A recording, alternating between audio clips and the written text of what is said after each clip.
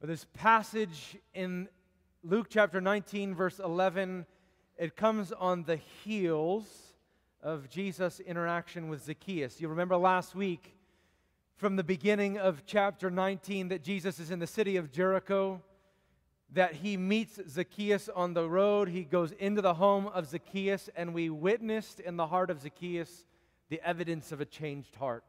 Zacchaeus says to Jesus, I give half of everything I have to the poor, and I will restore fourfold everything I've defrauded. And on the heels of that, it says in verse 11 that immediately following that, Jesus delivers this parable. And it seems that whether he's still in the home of Zacchaeus or in the front lawn of Zacchaeus or out in the streets of Jericho, these events, this parable that he delivers, comes on the very tail end of the events that have just happened in the home of Zacchaeus. And we have this great clarification in the 11th verse. I love when we read a parable and we get some information about why we have the parable. So verse 11 clarifies for us the reason that Jesus delivers this parable. And what is the reason? Well, the reason is very simple. Jesus looks around him and he sees in Zacchaeus and he sees in the crowds and he sees in his own disciples a misunderstanding about the coming kingdom of God, okay? And it's not a new misunderstanding. It's one that he has spoken to many times. The passage says in verse 11, he proceeded to tell a parable because he was near to Jerusalem and because they supposed that the kingdom of God was to appear immediately. And so Jesus delivers this parable because they're in the shadows of Jerusalem and because the people around him all assumed that the kingdom of God was to come immediately. And although he has spoken about this often, the people still don't get it.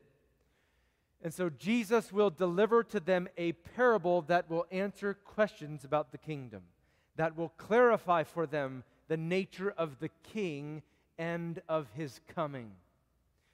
So I've outlined the sermon in your bulletin. It's very simple. We'll look at the three categories of people in this parable, beginning with the nobleman. We'll spend only a brief time on the nobleman, a fairly longer time on the enemies of the nobleman, and then finally we'll spend most of our time this morning talking about the servants of the nobleman. So first of all, this nobleman, he's brought up in verse 12. It says, a nobleman went into a far country to receive for himself a kingdom and then to return. Now, the nobleman in this parable is a depiction of Jesus himself, okay? I'll save you any suspense. It is a portrait of Jesus. And there's a number of good indicators by which we know that. First of all, in most of the parables, when Jesus speaks of a king or a prince or of a nobleman, he often refers to himself or to God his Father. In this passage, the people in the parable, they call him Lord at least twice. That's a good indication.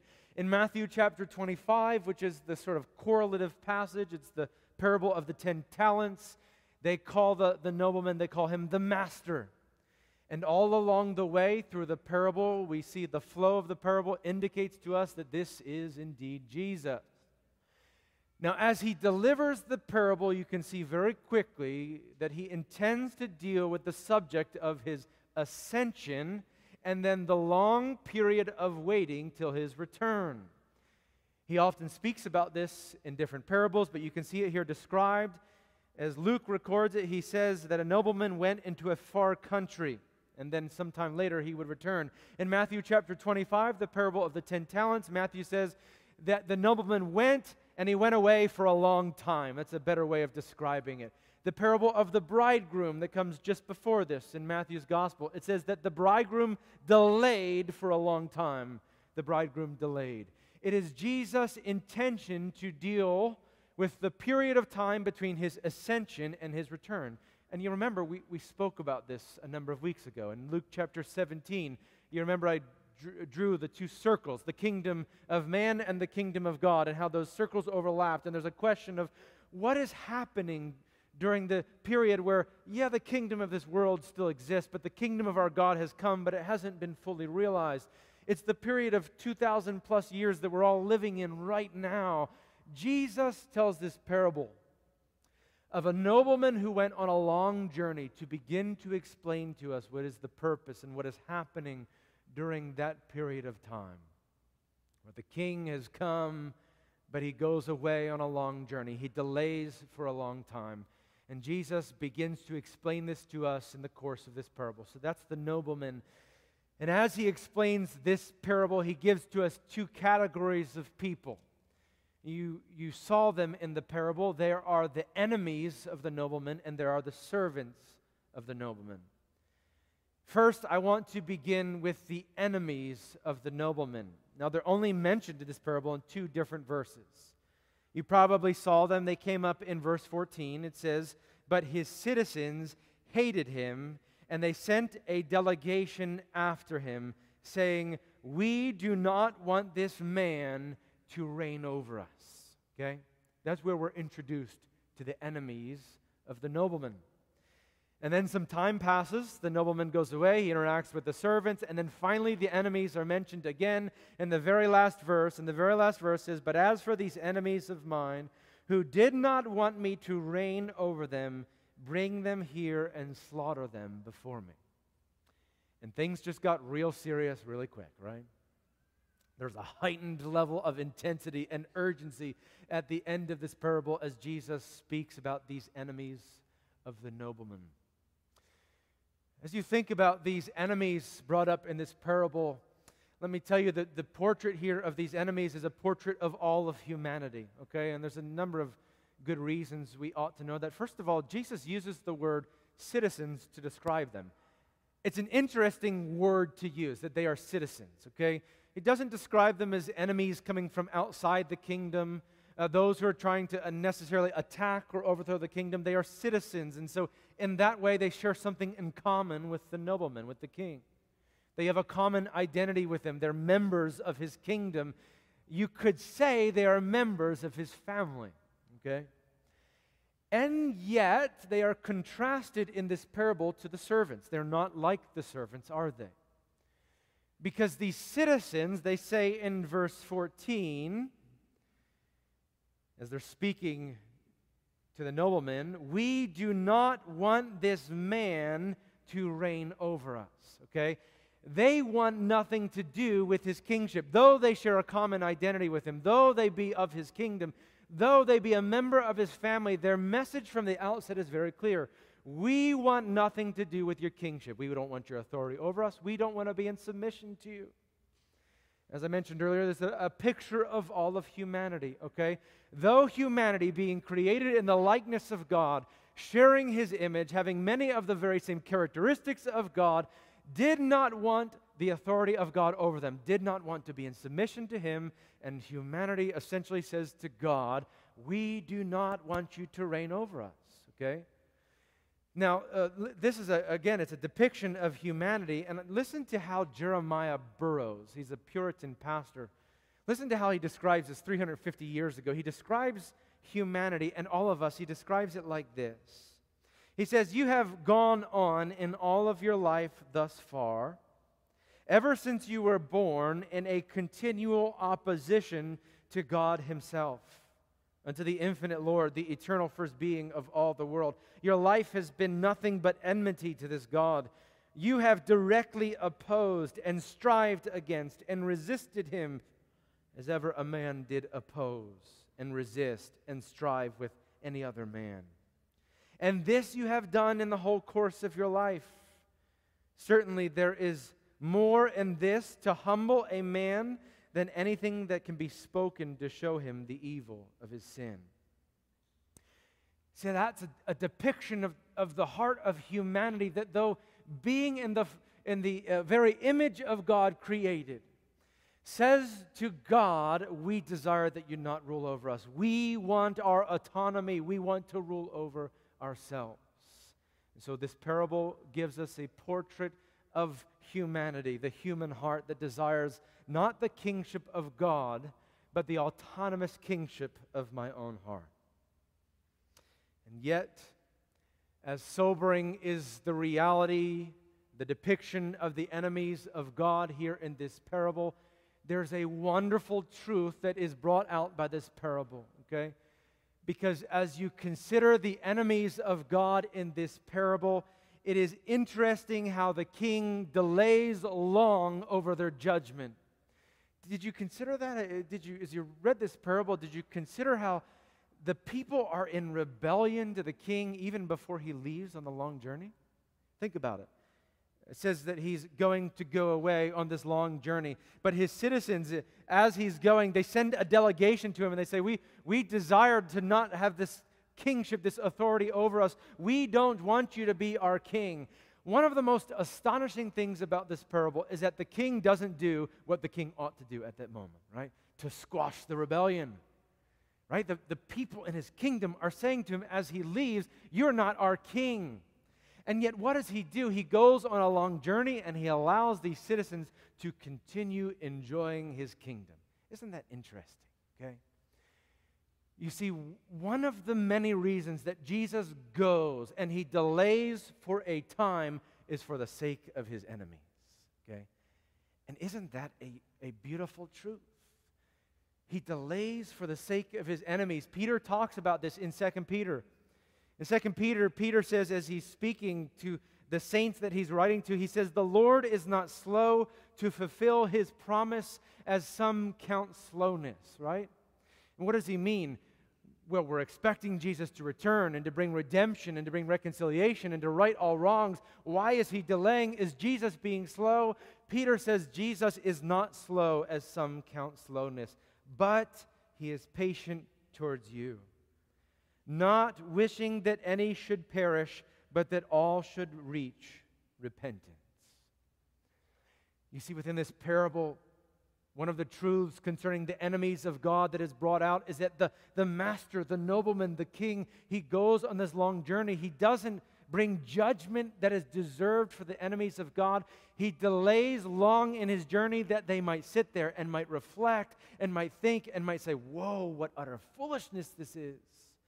What utter foolishness it is to rebel against the king, and that they might be moved by God's grace in repentance to say, we were absolutely out of our minds. And as a matter of fact, we want you to be our king. So that's one of the truths that is brought out by this parable. Jesus goes away that all might come in repentance to him and be received by him who delays long over us. And yet, that's not the primary thrust of this parable. You see, the wicked enemies, the citizens of the nobleman, they're kind of just a side story of this parable. The primary concern in this parable is with the servants. And as there is an accountability with the enemies of God, there is also an accountability with the servants of the nobleman who are mentioned in this parable. And the servants in this parable, there's a depiction of you and I, okay? These are the ones who are not just citizens, who not just share something in common with the king. They're the ones in the parable who are brought into submission to the king. They're the ones who are serving him. And they are described in a very different way in this parable. Now, consider what is said of the servants in this parable, okay? Beginning in verse 12, the nobleman says, listen, guys, I'm going away, and I'm going to be away for a long time. And while I'm away, I want to entrust my possessions to you. I'm going to take what I have, and I'm going to invest it in you. And I expect each one of you to do business. That's what it says here. That they would engage in business in verse 12. Engage in business until I come again. Now, if you're wondering, well, what does that mean? The NIV translates it a little bit differently, and I think a little bit more helpful. The NIV says, put this money to work, okay? Put this money to work until I return again. The nobleman says to the servants, here are my possessions. I'm investing in you. Put this to work until I return again. Now, he gives them 1 mina each. So we've got 10 servants, 10 minas, 1 to each, okay? And if you were to look up a mina and you were trying to figure out, well, what's a mina worth? You'll find 10 different opinions on how much a mina is worth, but everybody agrees it's fairly valuable, okay? I think there's somewhere, some people say it's a year's wages, some people say it's a quarter year or a half year. Say in the ballpark of a significant amount of money, all right? the nobleman comes and he invests this money in each of the servants, and he says to them, go and do business. Go and put this to work. Make it to be profitable. I want a return when I come home. Yeah, he's essentially saying to them, you are now my certified financial planners. Okay? Each of you, make more. Okay? Be profitable. And then the nobleman returns from his long journey, and we have the beginning of an accounting, don't we? And we don't get an accounting for all 10, and that's okay. This is a parable. Nobody knows what happened to the other 7, and that's okay. They're not real. But we do get insight into 3 of the servants. And what are we told about them, okay? Well, the first servant, he comes before the master, and he says to him, Lord, your minas have made 10 more. Okay, I want you to save that phrase in your mind. That's an important phrase. Lord, your minas have made 10 more. So essentially, the 1 has now become 10. That's a pretty big deal. And the master says to him, well done. Well done, you good servant. Gives him a little pat on the back. You will be over 10 cities. You have done well. The second comes, and he says, Lord, your mina has made 5 more. And the master says the same thing. Well done, good servant. You have done well. You will be over 5 cities. Well done. Then we get the third servant, right? And you get the idea, the impression. The third servant doesn't get it, okay? He's not on board, okay?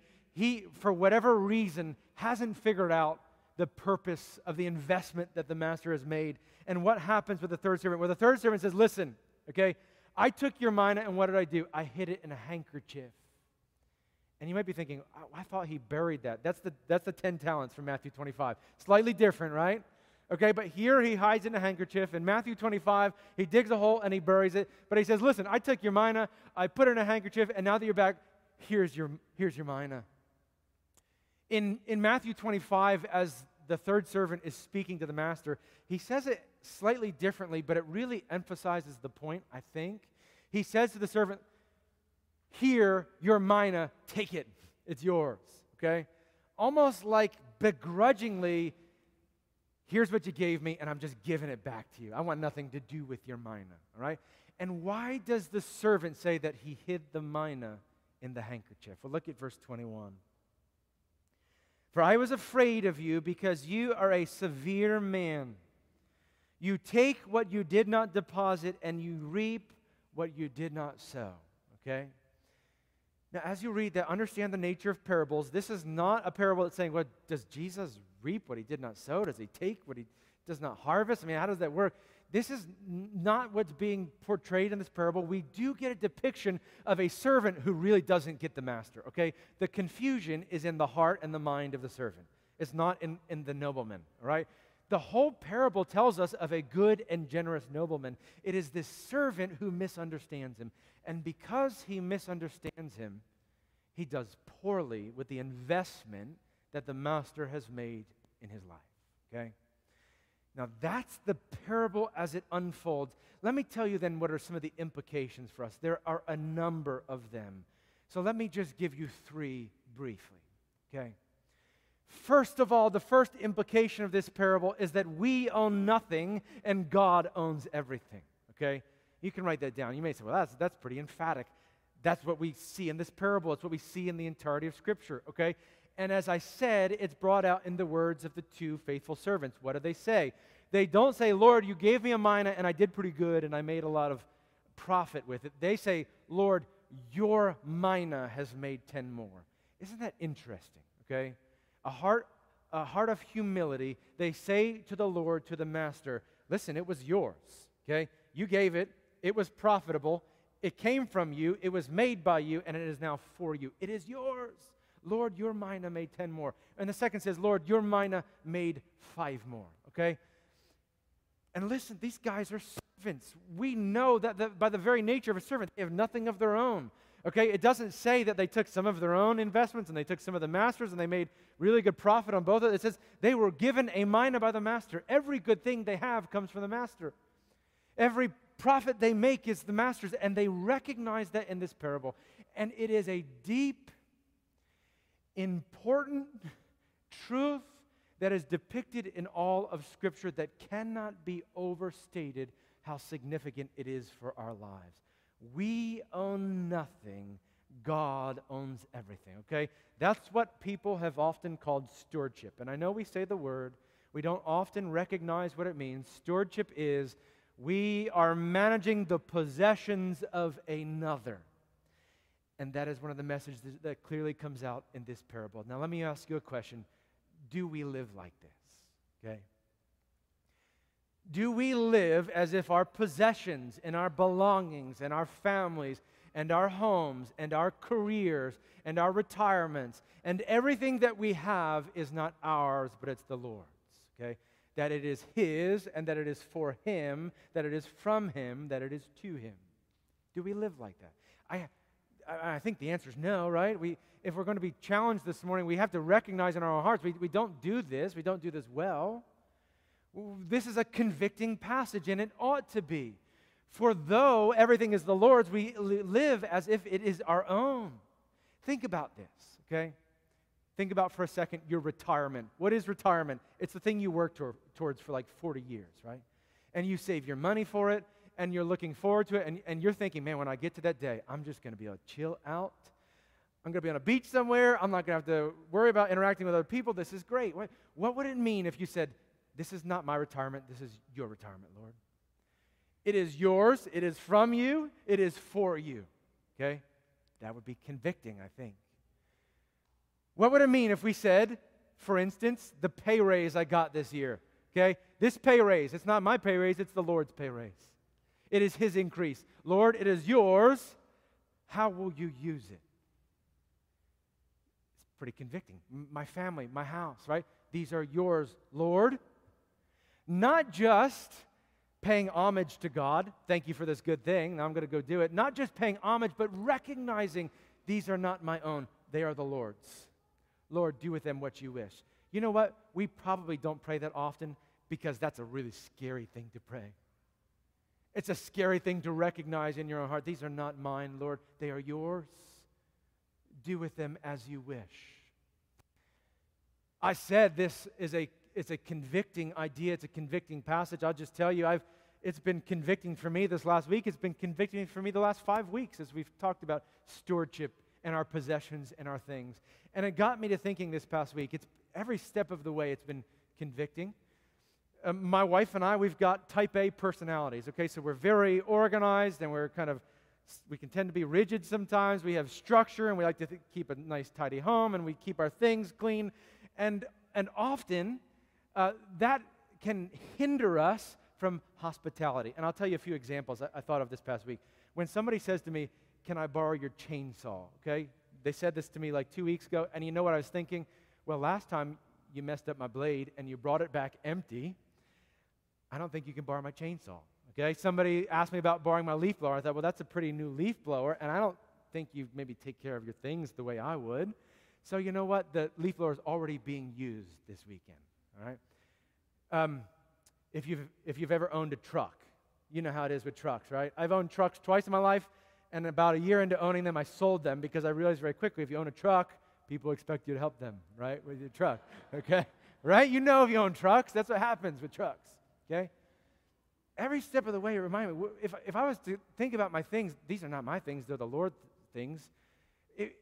I'm convicted in my heart every time that I'm inclined to say no or to not be generous or not to be hospitable, because if we're seriously convinced in our hearts that everything we have is the Lord's, then you know what? There would be no territorial boundaries for us. We would be generous. We wouldn't worry about our tomorrow because we know that everything we have has been given to us by God, and surely our tomorrow will be taken care of because He will give us what we need for tomorrow. It would radically change the way we live. We'd be forced to live in an entirely different way, okay? Nothing is ours. Everything is the Lord's. Are we asking the question, Lord, what will you do with your possessions, okay? What will you do with your things? Here's a second takeaway from the servants in this passage. The second takeaway is that the master calls them to be profitable. He calls them to do something with the possessions, with the things that He's given them. Okay, so it isn't just sort of for cosmic amusement that Jesus endows us with things. It's not for cosmic amusement that the master leaves his minas with them. He says, well, just go enjoy it. He calls them to a certain purpose. And in the parable, he says, go and do business. Go and put it to work. Make it to be profitable. Have you ever asked the question, what is the business that Jesus has called us to, right? If he has blessed us with family, and he has blessed us with health, and he has blessed us with home, and he has blessed us with career and pay raises and retirement and whatever other things he's blessed us with, if he has blessed us with that, what is the work that he has called us to? If he has invested these minas into his people, then what does he expect us to do with it?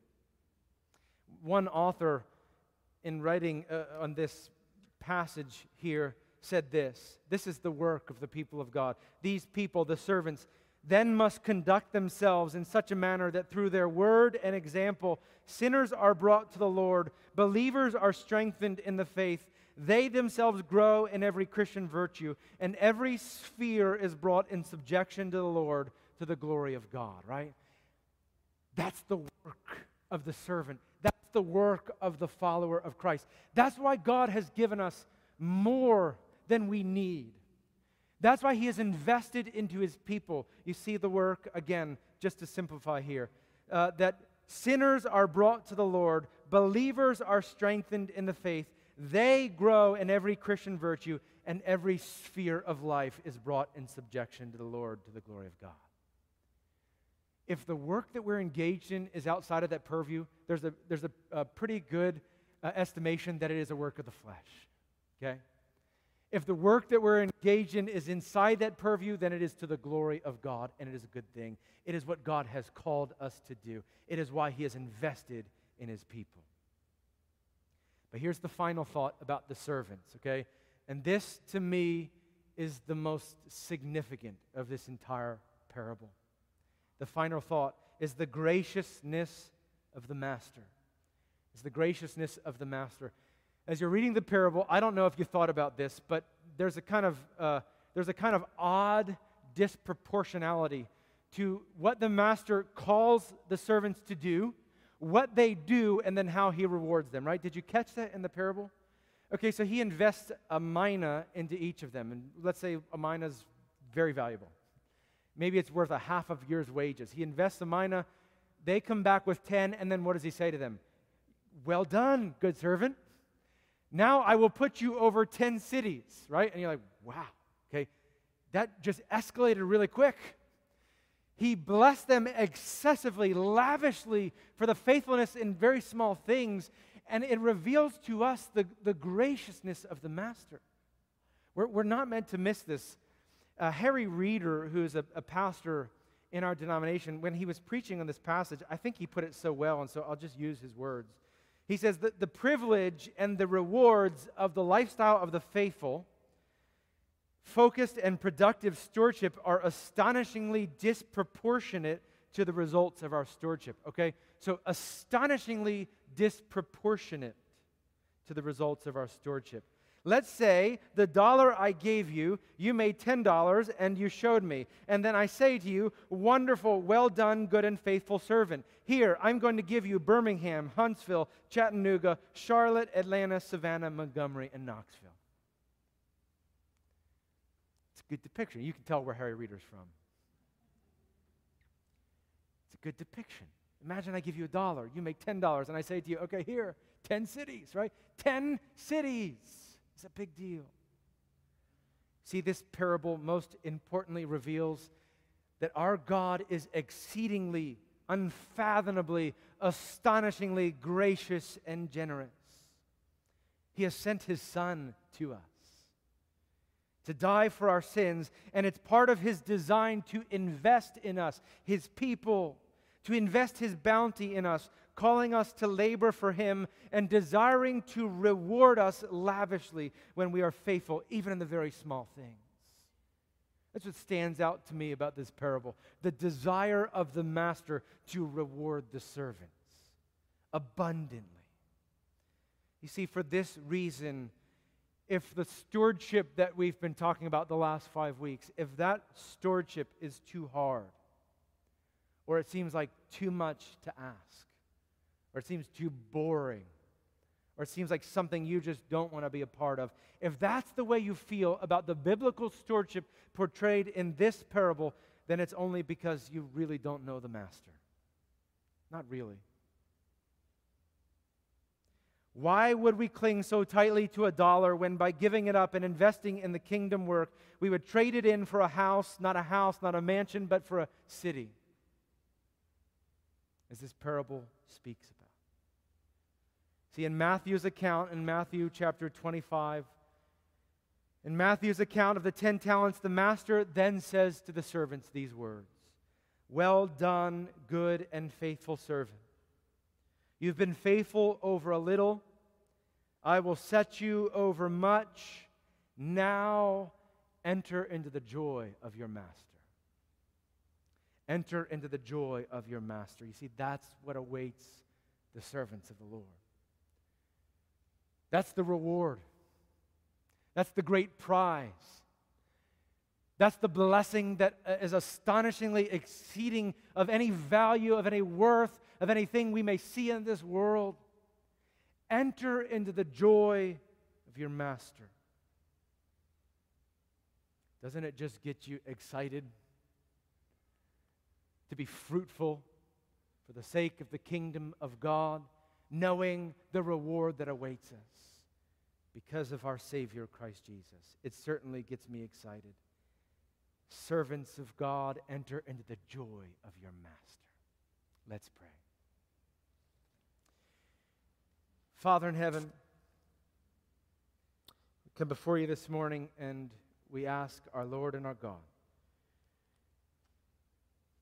that you would apply these words to our hearts, that you would work by your Spirit to convict us of our need, and that you, our Lord and our God, would make us able and willing to glorify you.